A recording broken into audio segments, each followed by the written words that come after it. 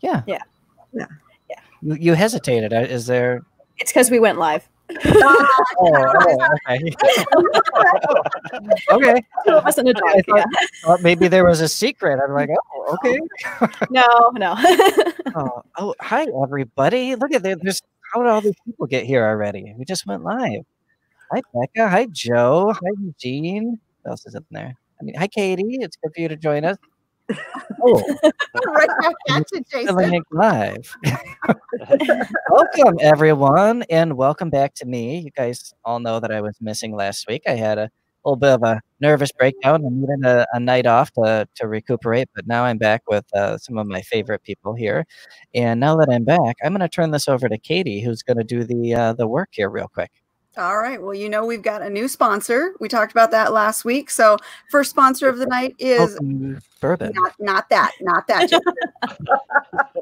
Our first sponsor is Go Indie Now. They are the online indie artist network, and they offer exciting new content weekly, monthly, and seasonally, all of which highlight, support, and promote indie artists of all forms. You can check them out at goindienow.com, subscribe to their YouTube channel, or find them on Facebook. And remember, it's always time to go indie now.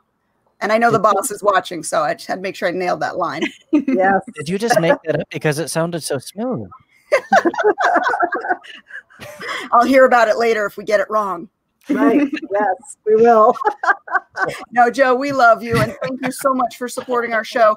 Their support offers us the ability to stream on StreamYard, which does Facebook and YouTube at the same time, and provides this lovely live comment section we have on the side, which will be popping up on the screen as we go. So, before we get started here, we were talking about V's tiny house. So we're 20 on the bottom and then 26 on the top, right? Yes. Yeah. Okay. All right. I like the sound of that. I actually want to get a camper, like one of the driving campers for me and my wife.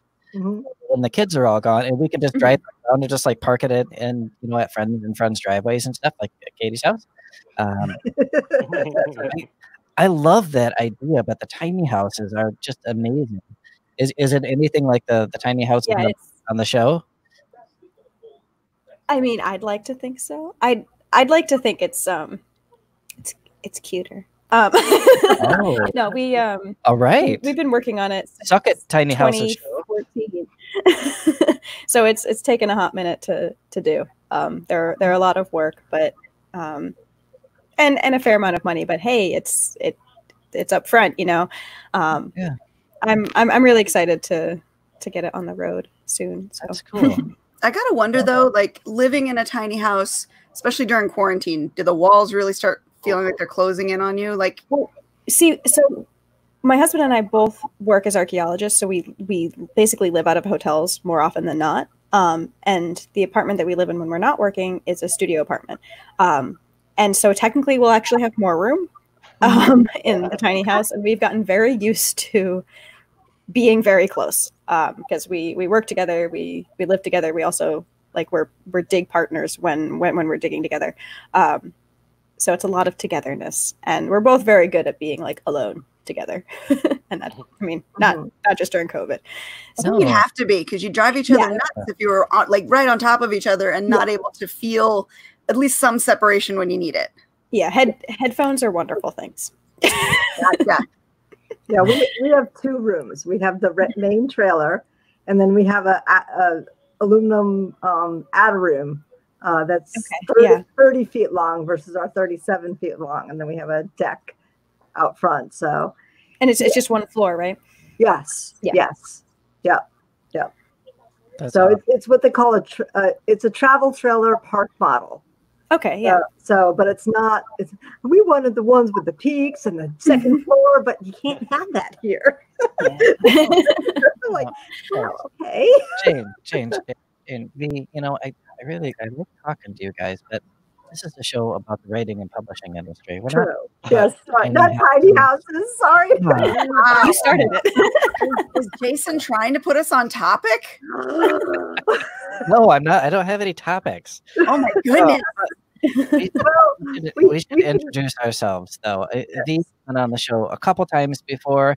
Dwayne, I know that you've been on my show, The Raven. I don't think you've been on Screen Info, have you? No, I don't think so. No, just your show. Yeah. Okay, awesome. Well, Dwayne, could you introduce yourself? Tell us a little bit about yourself. Sure. I'm Dwayne Clayton. I was a police officer and paramedic for 42 years. And about 10 years ago, while I was still working, I got this idea that I wanted to start writing. I needed a hobby that wasn't exactly work. So I started writing crime thrillers. I guess you write what you know. And so I started 10 years ago. Took lots of courses, conferences, and that sort of thing. And in 2018, published my first book. And then in 2019, I published 2. And I have one ready to go now. And the second one I just got back from my editor from Final Edit. So the work's up to me now. So I love writing crime thrillers. That's awesome. Thank you. And thank you for your service as a police officer. And Crisis Point was very cool. I enjoyed it a lot. And you and I have already talked about Crisis Point, but we're going to have to talk about it again because hey, it doesn't count if you didn't do it on this show. That's right. Okay. Perfect. Well, and I noticed that you're doing the Zoomy thing now, Katie, with the solo layout. Is that a new thing since we're working with Go Indie now and Joe likes to do that? No, that's just we haven't done it in a while. We need to do that. Oh, see, better there. That's better. Who gave you the control, damn it? They don't give me controls. We just never logged in for them. That's like when I started working at the clinic I work at, and by the way, my boss is watching right now, so I've got to be careful here. Oh, and like Kendra says, she lived in a one bedroom. Mastiff? Oh my goodness! Yeah, that counts. Yes, that truly counts. I mean, it took up a lot of room. That was a big dog. But anyhow, when I first started working at the clinic, I worked there with a gal who had been there for a couple of years already, and within a few months, I already had a key. And I remember she got really upset with me about it. I was like, "You don't realize that I have a key so that I could come in early and work late and lock the doors. It's not something that you want." But yeah, that was kind of funny. I don't know why that felt relevant right now to talk about. What were we? Oh, the controls. The controls. Controls. Right. Control. Right. That's right. Oh, man. Control is the book. I have to comment on the 600 square foot with a Mastiff and 3 kids. I mean, 3 kids is one thing, but the Mastiff, that's a huge dog. Well, and that's not a piece. Oh my goodness. I mean, I've got a husky and we're not allowed to let her get over 65 pounds because of her hip issues. And just having her in our 1,000 square foot apartment has been crazy. And she went from a dog that hated doing walks and hated, being forced to go outside to now demanding walks every day or she goes crazy. Yeah. Just having, a 65-pound dog in the house is crazy, but less space and a bigger dog. Oh my God. Yeah, our dog's almost 80 pounds, so it's a little snug. Well, and those big dogs are so much fun, though. I mean, I don't have a big dog. I have all miniature dogs, which Katie knows. She's been here. All pugs. They're so cute.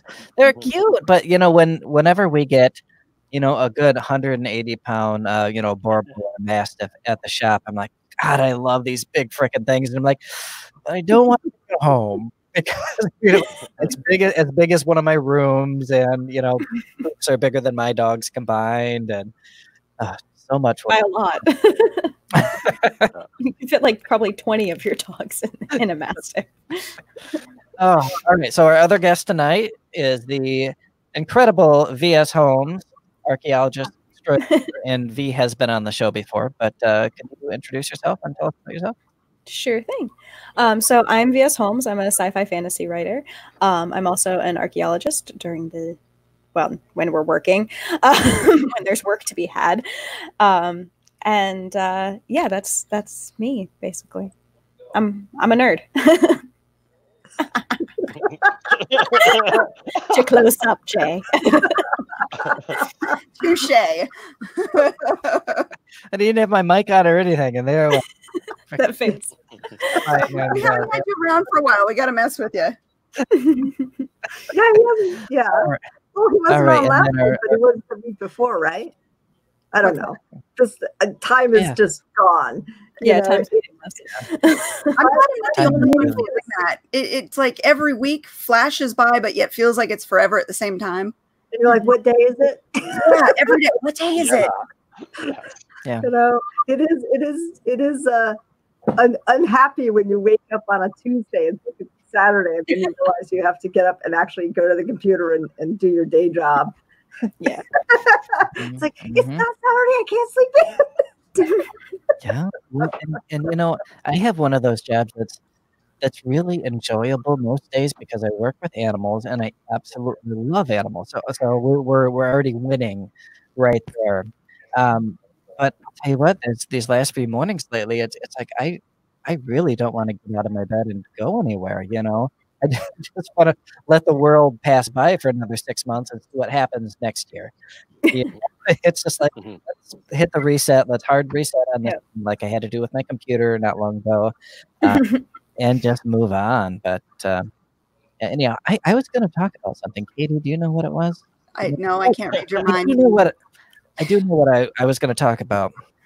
So, all right. So V has got this really amazing dark colored lipstick going today that I'm super jealous of. And then Katie was talking about this book that she's reading. It looks like a Deborah Harkness book. And so I was thinking, well, why don't we talk about witches a little bit? Maybe some favorite witch books or, you know, witch related lore, anything like that. Or the secret project that I'm working on. We like secret projects. Dwayne, do you have any witchy stuff you want to talk about? Oh, I'm gonna have to think about that. All right, you think about that, and we're gonna come back to you because you have some spooky tales. That's for sure. Yeah. Witches are great. I mean, I love everything from witch fiction to the actual witch history, even though the actual witch history is not entertaining at all. It's absolutely effing horrible and tragic. But so I'd like to let's talk about witches, guys. You guys down? Yeah. Sure. We can do that. It's just I have a series with a witch in it. So a Wiccan, you know, who does spells and initially does them badly. Do you write books as well, Jane? We never talked. I wouldn't know. We don't write any books out. Yes. We missed you, Jason. We missed you. It's funny. It's very funny. I friended somebody in the campground recently, and she says, "Oh, congratulations on getting published." And then I saw her today. I'm like, you know, I'm up to 50, right? I have 50 published books. And she goes, I didn't know. Apparently, I'm not selling myself here very well. You know, you forget to do that, I swear. Not to derail us off of Jason's topic, but self-promotion in person feels so foreign. I don't know if you guys get the same thing where when somebody asks you about your book, you could probably talk about it forever, but when they put you on the spot, you're like, I do write books. Yeah. Those things, pages. I do that. Yeah, but yeah. So yes, Jason, I write books and I have witches and spells in them too, which is fun. It was interesting to research the Wiccan background and the Wiccan religion. So I am showing a lot of chest here, guys. Yes, oh my. Here, I'm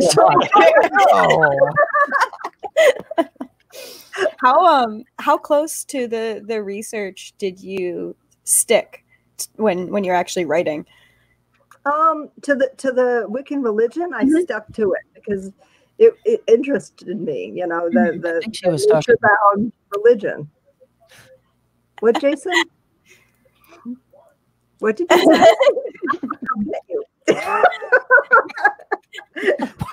I didn't do anything. But yes, I mean, I stuck to that. I found some, you know, viable spells and, you know, of course, changed them a little bit, but you know, the ingredients are all earthbound ingredients. It's not like, you know, I have newt.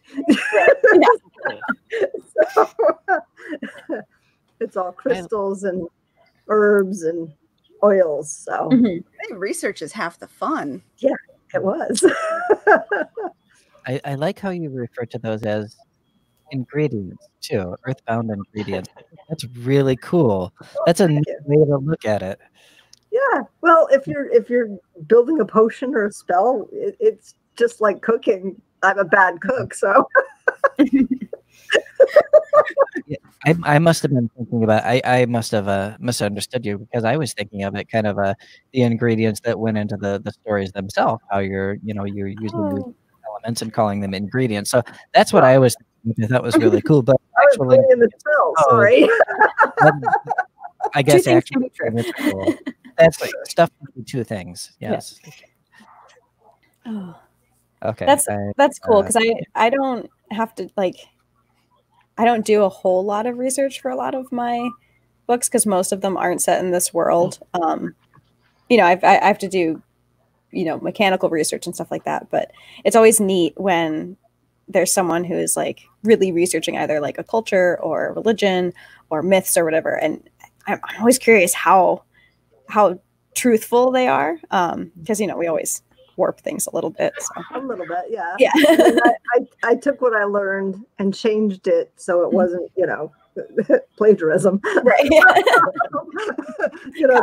Okay, so this is the things, these are kind of the words, so here's what I'm going to change it to. But I remained true to the form, I guess you'd say. Yeah. So. Spirit. I've researched crime stuff too for my FBI series.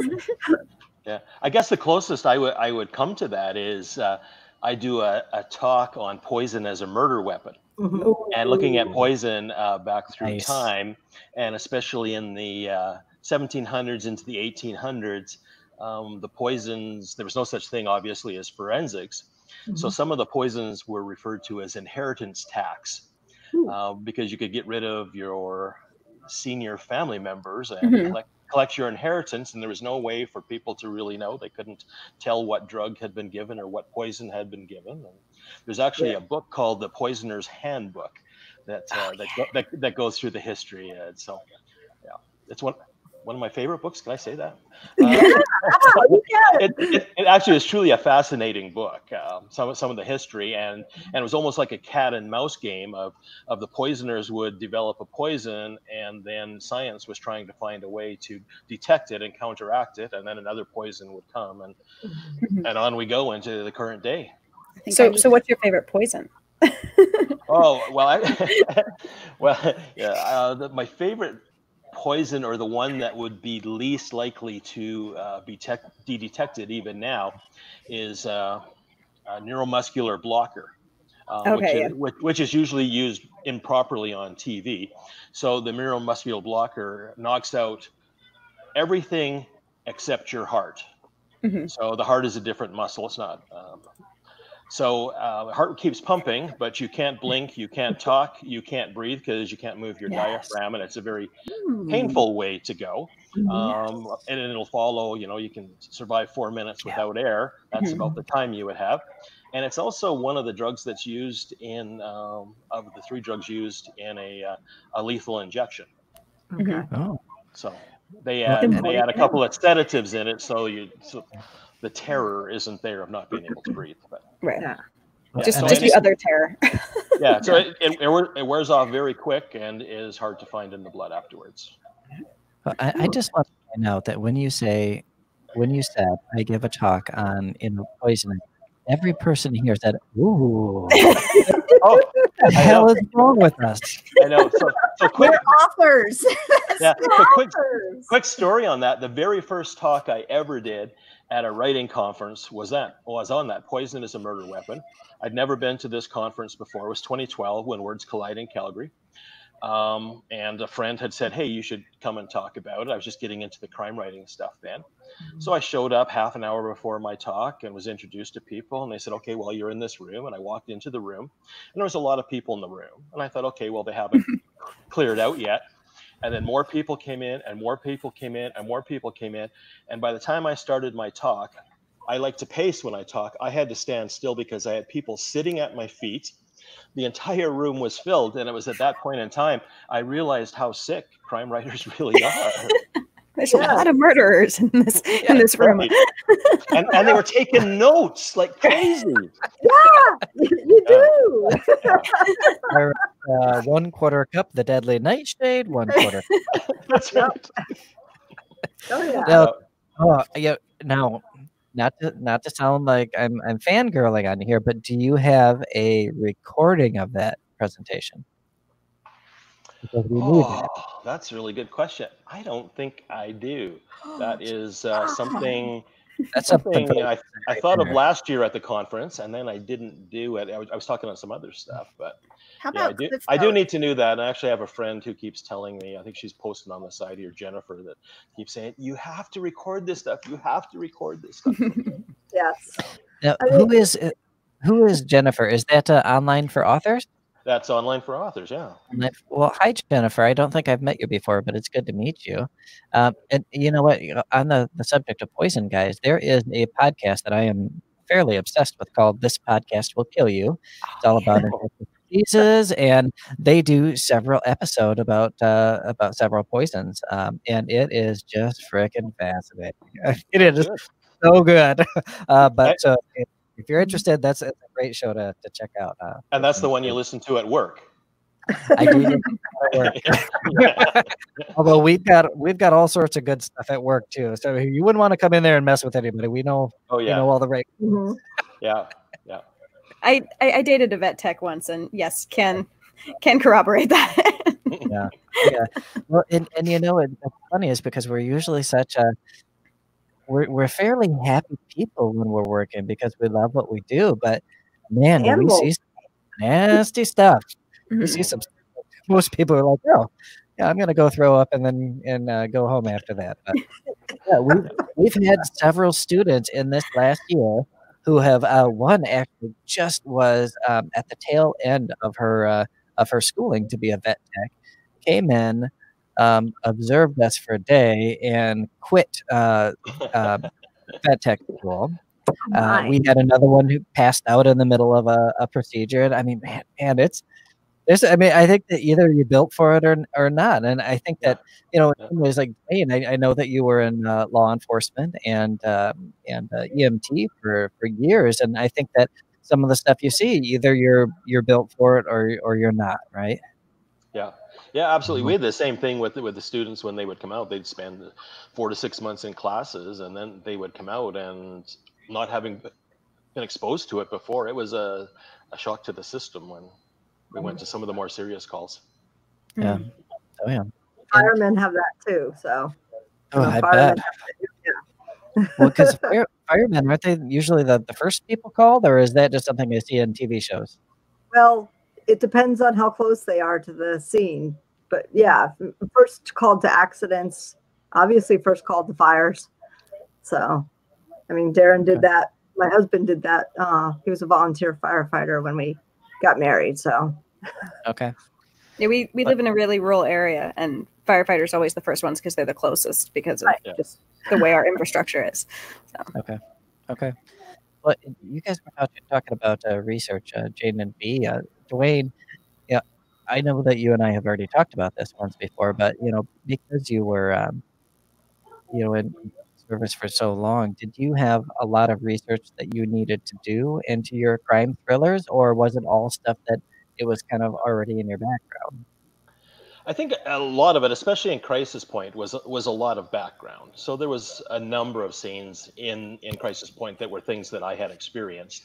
And so I put those in. There was one that was a 20-minute car chase. I was by myself. That was pretty exciting. And so I threw a few of those things in. But I find a little bit on the research side that I feel under pressure to get it right.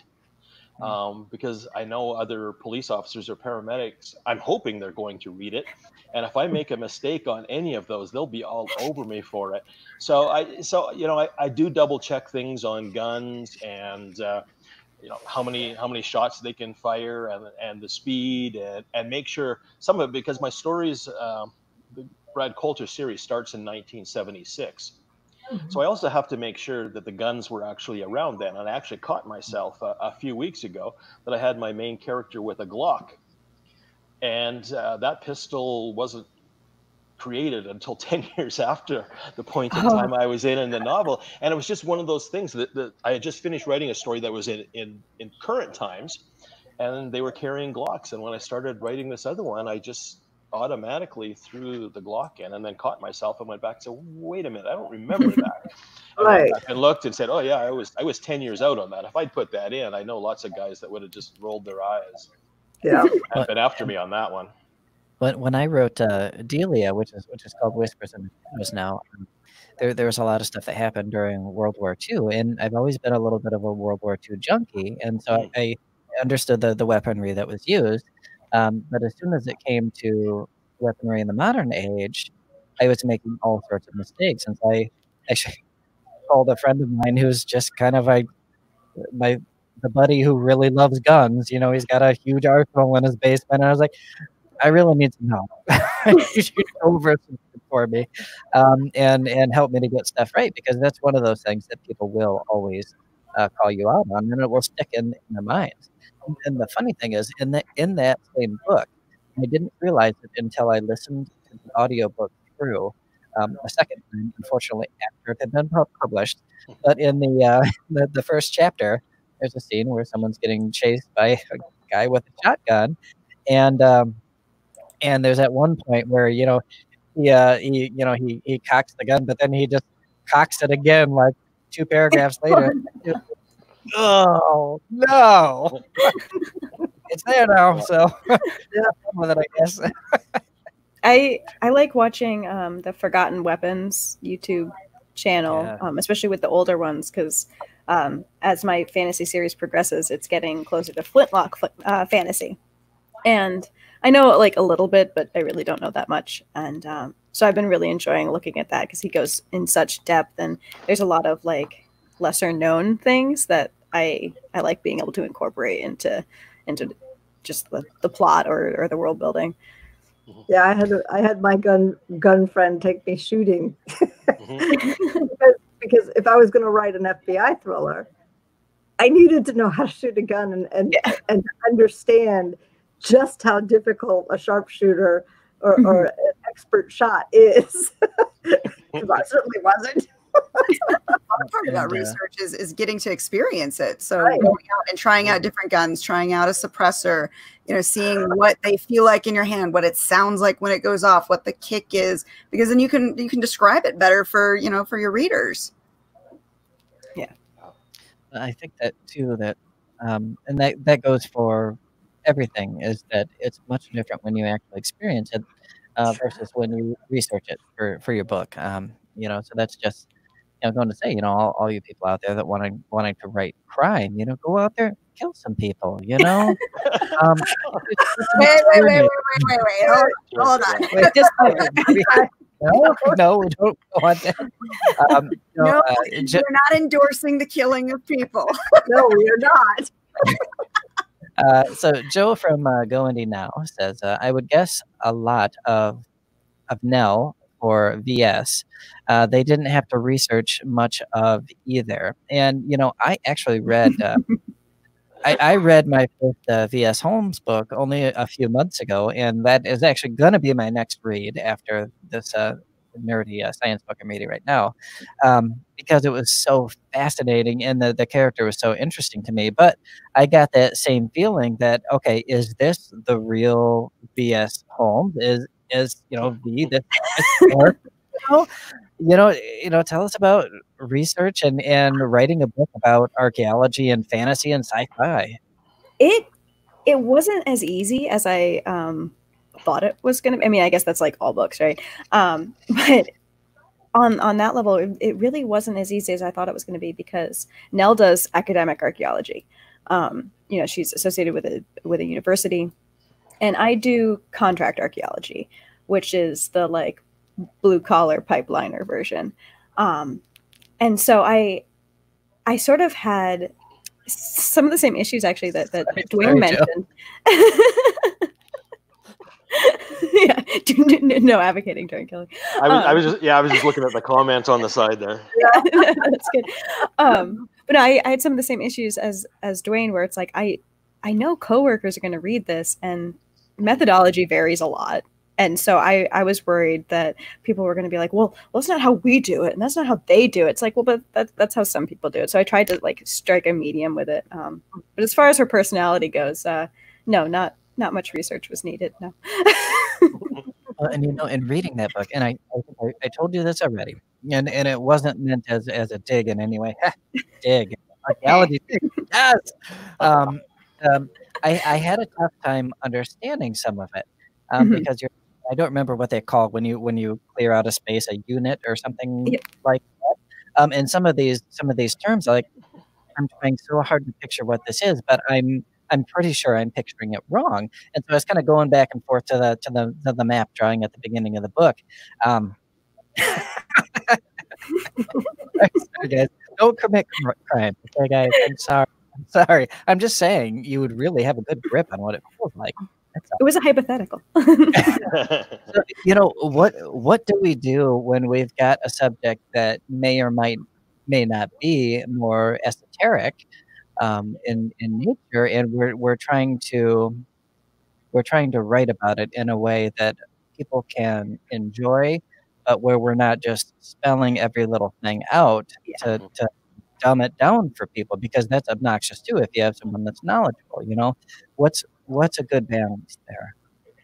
Yeah, that was really hard. I think I was lucky enough to have someone who had gone to one field school, so she knew like the very, very basics, and I had her read it, and she also reads like, you know, more fast paced, you know, either thrillers or crime, you know, and so I asked her to read it and say like, okay, so where is it boring? Where were you confused? And that I think was really helpful. And I definitely think that, you know, some people who really aren't familiar with anything about it might struggle a little bit, but I think for the most part I nailed it. I hope. I don't know. I also haven't asked my coworkers what they thought because I don't want to know. That's what I'm scared of, because most of the girls I work with have read my book. Some of them have said that they never wanted to come to work again after reading it. Things like that, which I thought was high freaking praise, right? But you know, you laugh evilly and walk away. I don't have author skin. So one thing I don't do is I don't ask those kind of questions in person to people. I will, you know, maybe say, you know, hey, what do you think of it? But I won't go deeper than that, because I am still so self-conscious about my own work, and I know that my psyche isn't as strong as it should be. You know, I've got a lot of it tumbling around up there, and so I don't ask that because you know, I don't want somebody to be brutally honest and point out all the shit that I did wrong, and then me, you know, collapse into a little puddle on the ground. I thrive on that. So. Well, where you just smile and Jane's not human though. What? You're not human. Apparently I am, and I burn. Wait, are you a vampire? Hold on a second. No. Can't be choose over the daylight.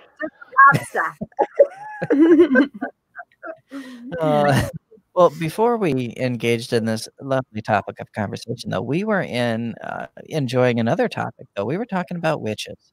And I think it's important for us to get back to witches. We didn't hear from Katie at all. Katie, what do you think about witches? You know, I don't actually write too much about witches, but kind of like VS, I don't always write in this version of our world. So I get to do a lot of making up the magical system and how it works, and recreating the gods and how those things, you know, evolved into what this world knows as magic. So I have a lot of fun with that. Yeah, magic systems are really interesting.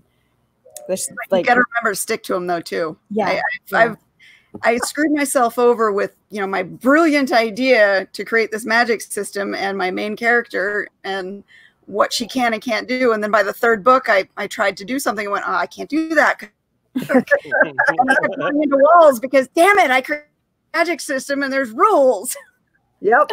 You gotta follow your own rules, which is like, ah. You just gotta pull a Doctor Who. Be like, the universe cannot always be explained. So would you like a Mandela effect? And this didn't actually happen the way you thought. This is the way it's always been. You were just confused. That's right. Yeah. There was a crack in the wall, and some universe energy got through. Bada big. I've never really, I don't know, I've never written witches specifically, though. In the Dark of Night, that was such a she said. Yeah. Sorry, I was trying to read Joe's comment. That's good. It's all good. Be very afraid of Jane. That's all you need to know. Oh, I am. Yeah, she's terrible. I read her. Yeah, never mind. She's terrible. You read Grayson House, right? Or something more? Scarred me. It scarred me because I pictured you doing that to everyone you didn't like. That's awful. But I scared the hell out of somebody in the computer class. Notice how happy she is. She's so happy. She's so happy. Thrilled that she's scaring people. That's the whole point of horror. Come on. That's true. One thing I liked about witches and my character in The Dark of Night, we would call her a witch because she can do magically type things, but is the idea that, in previous centuries, men and women who were perhaps more educated or more worldly than other men and women were sometimes considered witches just for that fact. They didn't necessarily have to have any kind of magical ability. So I like the idea of just these really kind of educated worldly people, and maybe throw in a little bit of supernatural stuff there and create something. And I feel like that gives it a little bit more reality too, because I can really picture this person existing. And when you can picture him existing, I think that gives more credibility to some of the magic that you create, as long as you don't go too far over the top. Mm-hmm. Go too far than your fantasy, but I like to kind of ride that line a little bit there. And I don't call it magical realism anymore because someone scolded me months back saying that magical realism is not at all what I thought it was. And it's like, oh well, that's not something I'm gonna call my weird quasi fantasy anymore. Wait a second. So what is magical realism then? If it wasn't what you had defined it as, what are they telling you it is now defined as? Magical realism has its roots in a lot of Southern, like Black culture and Latino culture. And when we do it, it's fabulism, which is also a really cool word. It is. I almost named my podcast The Fabulist. So there's different versions then of magical realism depending on where it comes from. So we're entering it off the culture or whatever. Yeah. Mm-hmm. I had never heard of that, but I learned about it from now on because that's awesome. Yep. So and I was deeply chagrined when I learned that too. Like, wow, I've been saying this for years. I've been calling my work magical realism because it's realistic with a little bit of magic to it, and it made sense in a practical sense. But I was like, oh well, that sounds like it's something that's going to be offensive to someone else. So I definitely don't want to be offensive. But so whoever that person was on Twitter that scolded me years ago, thank you. but now we can use fabulism, which is 10 times better. So very cool. And you can call me the Fabulist. Wait, is there a way for me to change my screen name right now? That's awesome. Okay, so then because we always have so many different splinter versions of genres, speculative fiction also gets lumped into that too. So what defines speculative fiction? Yeah, I think the way I've understood it is it's either an umbrella or it's sort of a holier than thou way of referring to sci-fi. I think it depends on who's saying it. I only heard it 3 years ago, and when I heard it, I was like, "Wow, that's kind of a hoity-toity thing to say about what we're writing." But whatever. I mean, well, I'll take it. I've noticed it's usually like well, this is more high concept, or oh, I hate that term, high concept. Yeah. It's all high concept, damn it. Yeah. So I mean, I think it might just be also like a Big Five publisher kind of name. I don't know. When I think of speculative fiction, and many people will disagree because spec fiction covers so much, but I think of Samuel Peralta. Several people here probably know who Samuel Peralta is. I think of his fiction and his poetry, and it really kind of defines for me what spec fic is. Just really unique ideas, things that may be futuristic, tech-wise or thought-wise, or a little bit of fantasy. But it's really tough for me to describe the way I see it without just reading his writing, because I'm like, that's what it is to me. That's what it means. Yeah, I think there is an undertone to like society, like the aspect of speculating about society too, not just technology. If we were to like really break it down, maybe. And really, it just reminded me of my nickname. Oh, dang it! Where is it? I can't remember. It's Julie. You gotta. It's like a hierarchy of horror. You gotta remind me of what it is, Julia, because I love the way that looks. It makes me seem like some kind of ancient Egyptian goddess. We're gonna have to make you a nice little scripty font with that. Papyrus? Yeah. Yes. Not papyrus. No. You mean the Avatar movie font? I'm confused. Oh my god. I'm not gonna lie, I love that frickin' movie. I love that movie so much. It's so like good. It blew people with tails and shiny things everywhere. God. Where can you go wrong? I mean, the plot is not original, but that's okay. No. The visuals are gorgeous. It's a good plot. It is. And what about my friend Michael, who is I actually haven't talked to in years. Michael, if you're out there, you should connect with me again.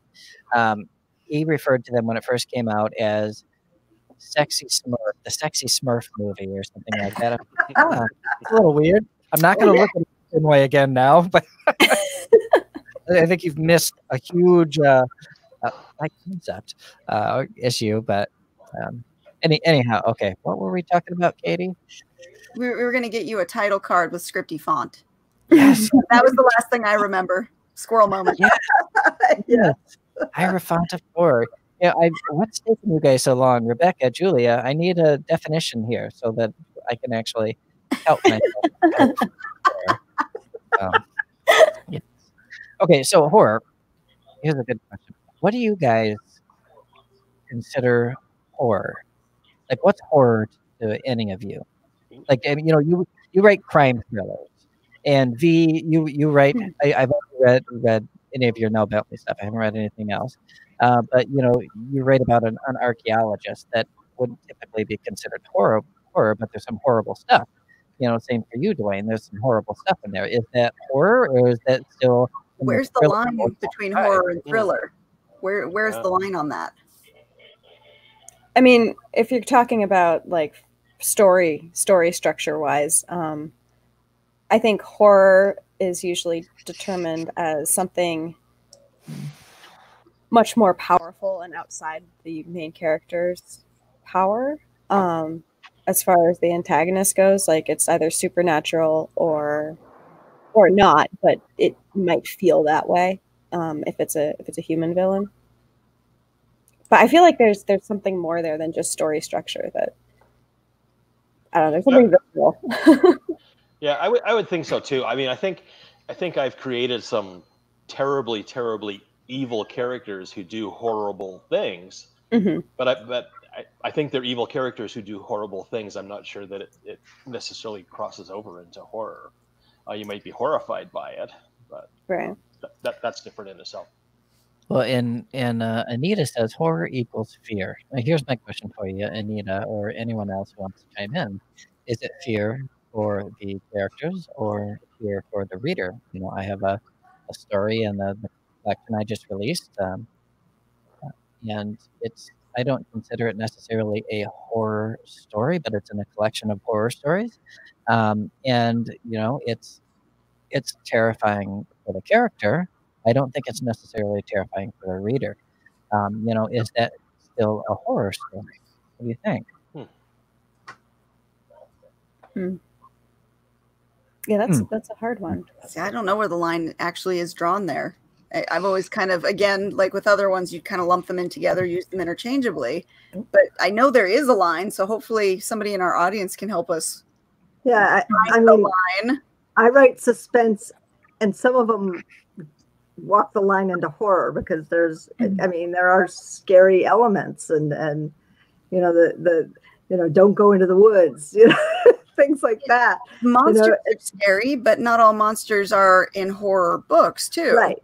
Right. Well, there's psychological horror, just like psychological suspense. There's, you know, the monster side. There's, you know, just the horrific things that people do to each other. So it walks a line, and can be either.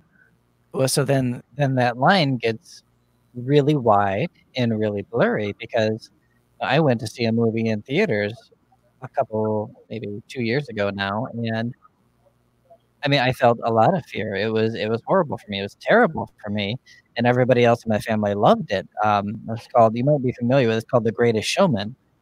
I was waiting for that. Yeah, it was horrific. It was horrible.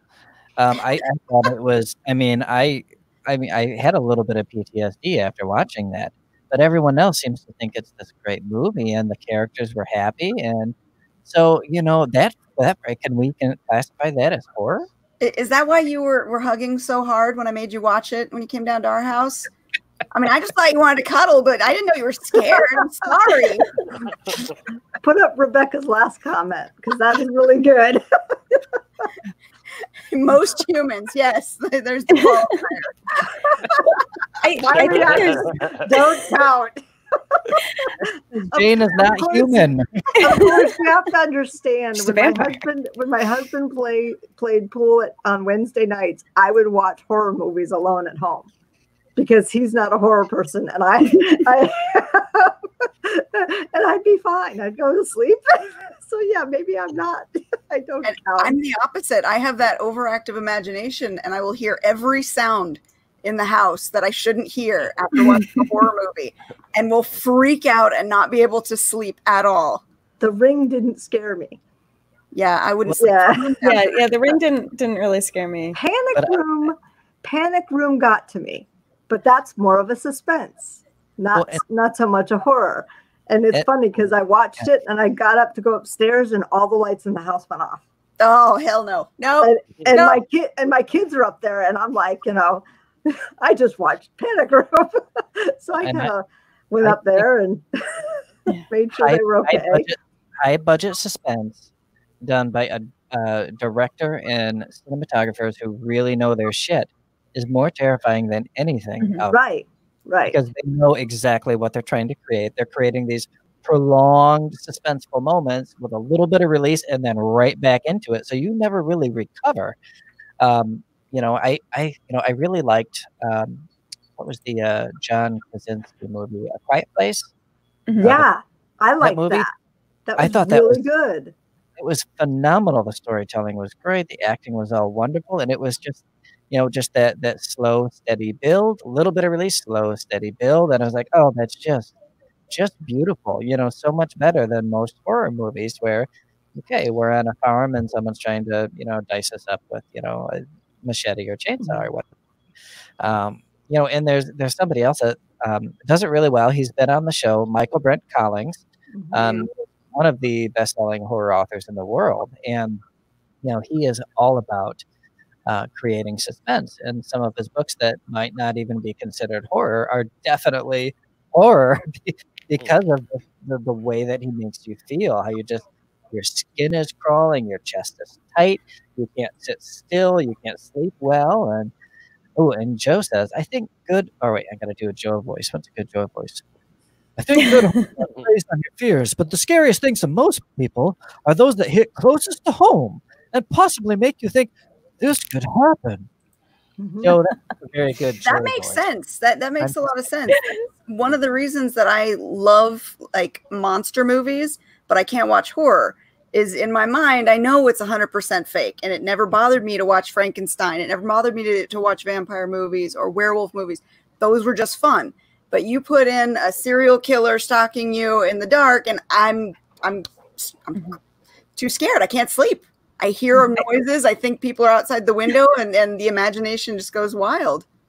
Yeah, things like Gothica and What Lies Beneath, those movies got to me more than things like The Ring or, things like that, because it does make you think.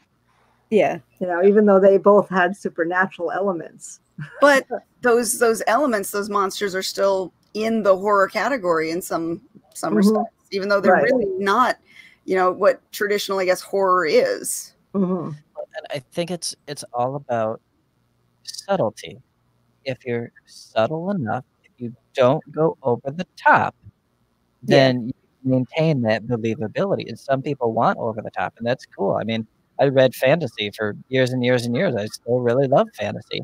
But if you maintain that realism, you can really drive things home and really hurt people when they read your book. Watch your movies, and smile when they do that to you.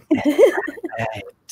And so I think that, books like crime thrillers, and Dwayne writes crime thrillers, I think that those do hit close to home because we know that these types of things happen in the real world. We hear about it on the news or we watch it in our movies. And so when we read a book about horrific things happening like this, we can really believe it that, oh, okay, this stuff really did happen up in Canada. Thank God, we've got a border and it would never come down to peaceful United States. Yes, we're doing so well down here. I think another part that sort of separates thriller and horror, and again, it's like a blurry line here, but I think when you're going into a horror story, you don't know if it's going to end up okay. I mean, obviously, with any book, you're not sure, but I think there's a much greater uncertainty with horror than there is with thriller. Because with thriller, I think you have a lot more of the pieces, and you can sort of piece together like, oh, well, maybe if they do this, if they do that, it'll end up okay. But with horror, there's a lot less control that you have, whether it's the character or just you as the reader. I think you have a lot less control. And you're really not sure. And often, I think in a lot of horror, it doesn't end up okay. Yeah, survival is your happily ever after, and that's it. Right. And that's only you. And then everyone else, especially that one person you slept with at the beginning, is gone. Right. Yep. I think that's a big part of the reason that certain people get stuck with the authors that they're used to reading. And I'm guilty of this as well. Until very recently, I would stick with, certain authors that I love because you kind of get a feel for their style, what they're going to allow to happen, how they're going to resolve things. Is it going to be, are you okay with those types of resolutions? And so you're like, oh, I want to read more books like that. I want to read books with an unhappy ending, or I want to read books where the hero gets their way. And so you get kind of stuck in that, and you forget that there's so many more cool options out there. There's not always good guy wins or good guy doesn't win. Sometimes there's some other really cool stuff that you don't even know is out there until you try. And when authors start, especially what I especially love lately is when authors are blurring the line between what is the good guy and what is the bad guy. I really. Some people are just pretty eliminated. Sorry, everyone. Comments in the podcast. Agreed. You have no idea what I'm doing. But anyway, I really enjoy it when that line between good guy and bad guy is blurred because I feel like it is a lot more realistic, and it's a little bit more dynamic. I've read 1,000 books where the good guy wins, and I like those books. I like the good guy getting their way, but I also like it when they're a little bit ambiguous. Maybe the good guy is a total piece of shit. It just happens to the right thing at the right time for the right person. And that's what makes him the good bad guy in that story. When in reality, maybe the bad guy was actually doing the right thing 90% of the time, and we only got to hear the good guy's point of view for this, 300 pages. I don't know. There's so many cool options out there. Perspective matters. I love morally gray characters. Like, Oh, yeah. I don't think I could write a character that wasn't at least a little bit bad. Well, I think that Nell is, at least as far as book one goes, I think Nell is not a morally gray character. I think that Nell is a good That's true. person. She's flawed, though. She's flawed. I mean, I think she's fucked, but especially she got some problems with the anger. But what one of the other things that I was, concerned about with research is, she is a white woman studying a culture that's not hers, and that's I think where some of that weird morality comes in, because it's like, what's going on here? I have a question that relates to this, if that's all right. Okay.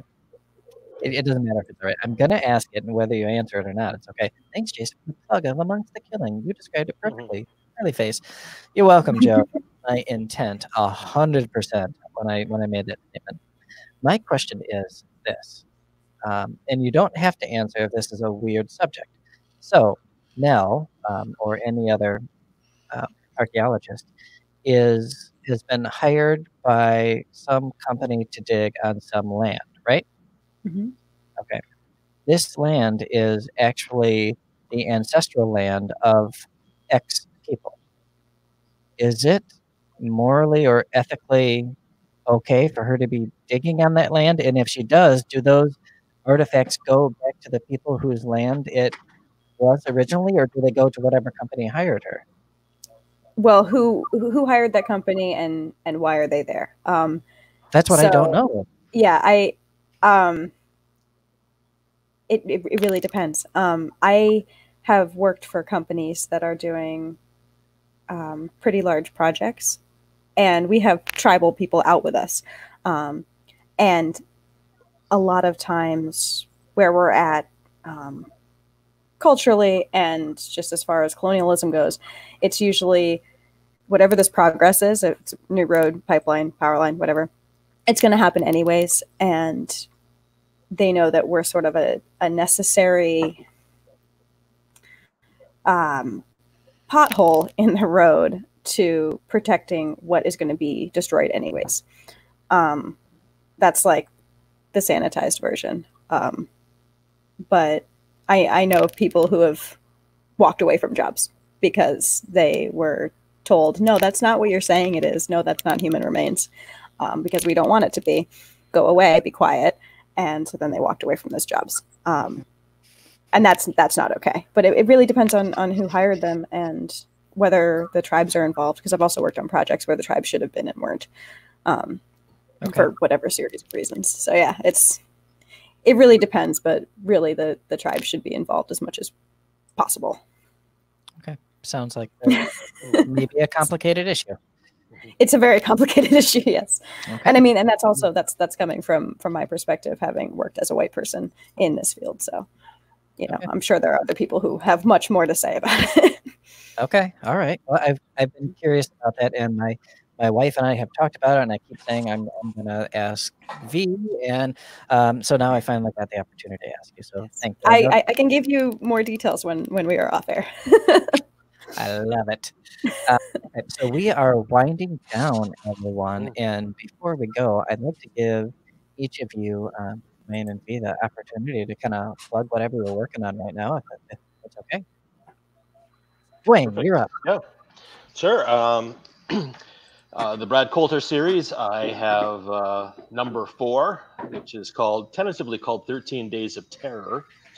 Just back from my editor, so it's up to me to make the final changes on it. And it's about a sniper. And the idea actually came from the Beltway Sniper, DC Sniper in 2002. So that was the kernel of information I needed. And then I changed it to Canada because we're far more evil than that. And so the snipers go crazy in Calgary, and they have a reason for doing it. But you have to understand that, if you're murdered in Canada, we will apologize and say we're sorry afterwards. Yeah, so that was going to come out in November. And I'm pretty excited about that one. That one's pretty fast paced and moves quick. And actually, a few times my editor said you're going to have to give the reader a breather in here. You're going to have to do some sort of recap because it's just moving along so fast. Quick. So yeah. So and that's my goal with the novels is to take you along fast and take you along on the journey and hopefully get your emotion going with it too. And then I'm already started on Coulter series number 5, and it's tentatively called Goddess of Justice. Ooh, I like that title. Nice. It's a good one. Thank you. All right, V, you're up. Okay, I'm up. So what am I working on right now? I'm finishing the final book in my Reforged fantasy series, which is terrifying and exciting at the same time. And I'm also working on the 4th Nell Bentley book, which has a lot more murder and explosions and conspiracies in it than the first few. Yes, more Nell. There's a total of 6. And I'm also working on my secret plot line, which is his death and sex and necromancy, and is totally different from anything I've done before. So I'm also looking forward to that. Yes, I love it. Yes. That should be your tagline right there.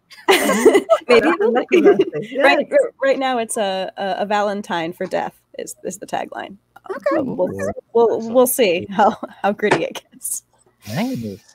Well, and I said that I hadn't read any of your other books besides Nell Bentley, but that's not true. I also read Smoke and Rain, I believe. Yes, you did. A year or two ago. Yeah, that was very good too. So, sorry, you started talking about Reforged, so I was like, wait a second. That thing. Well, Katie and Wayne, what do you guys have coming out or recently come out with? Well, I'm still working on Grimm's Daughter, so I'm about 20,000 words into that, and Katie and I are talking about after that maybe doing another co-writing series. So in her worlds, possibly tied to the Asset series if we can figure out the angles. Yep. Yeah, that's cool.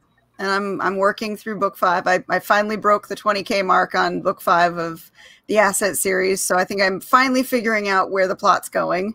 Yep. And I will hope to have that one out this year. Yeah, mine will come out on October 13th. So I don't have one every three months. I did a 6-month window, so I slowed down a little bit. A little bit. Oh. Yeah, just a little bit. Jason, how about you? I actually have Pathosis coming out later this month. I believe on the 25th. Yeah, it's from Three Furies Press, so I'm pretty excited about that. It is actually my pandemic novel that I wrote a few years ago that we'll be releasing in the middle of the pandemic. So I'm excited. Yeah, there's spiders and zombie-like creatures and just good old-fashioned action. Oh, thank you, Joe. Go Andy Now says, great show, guys. One of your bosses. Yeah, one of our bosses. And the other boss needs to be mentioned as well. Our other wonderful sponsor, the awesome, the amazing, the not to ever be forgotten, Miss Rebecca Jonesy. She calls herself the author of realistic fantasies, both sexy and killer. Her links in the show notes below. Yay. Isn't that the whole thing for Rebecca? I was expecting something snarky. No, we need more from her. Well, I'll work on it. I'll get the cattle prod out and actually turn it on her this time. Rebecca she's also the author of the Mabs Doll series, where the Fae understand that everyone is unique and all love is valid. And she also sponsors my show, Unafraid. So I'm very, very happy to have her there. She is amazing. And she's also co-authoring a book with me over this next year, if I can get it. That should be fab. What was the word we're using now? Fabulist. Fabulist. Yes, fabulism. Yeah. I think it's both. It probably depends on which way you're using it. I love that. The fabulist. Fabulist. Fabulism. Yes. Oh no. Oh, don't you have like pies to bake or something like that? All right, guys. It is wonderful to have you on. Thank you so much for joining us, everyone who's been watching, listening, and commenting. We really appreciate this time that we get to spend with you, and we'll see you next week. Thanks, everybody. Bye, guys. Thank Remember you. to like, share, subscribe.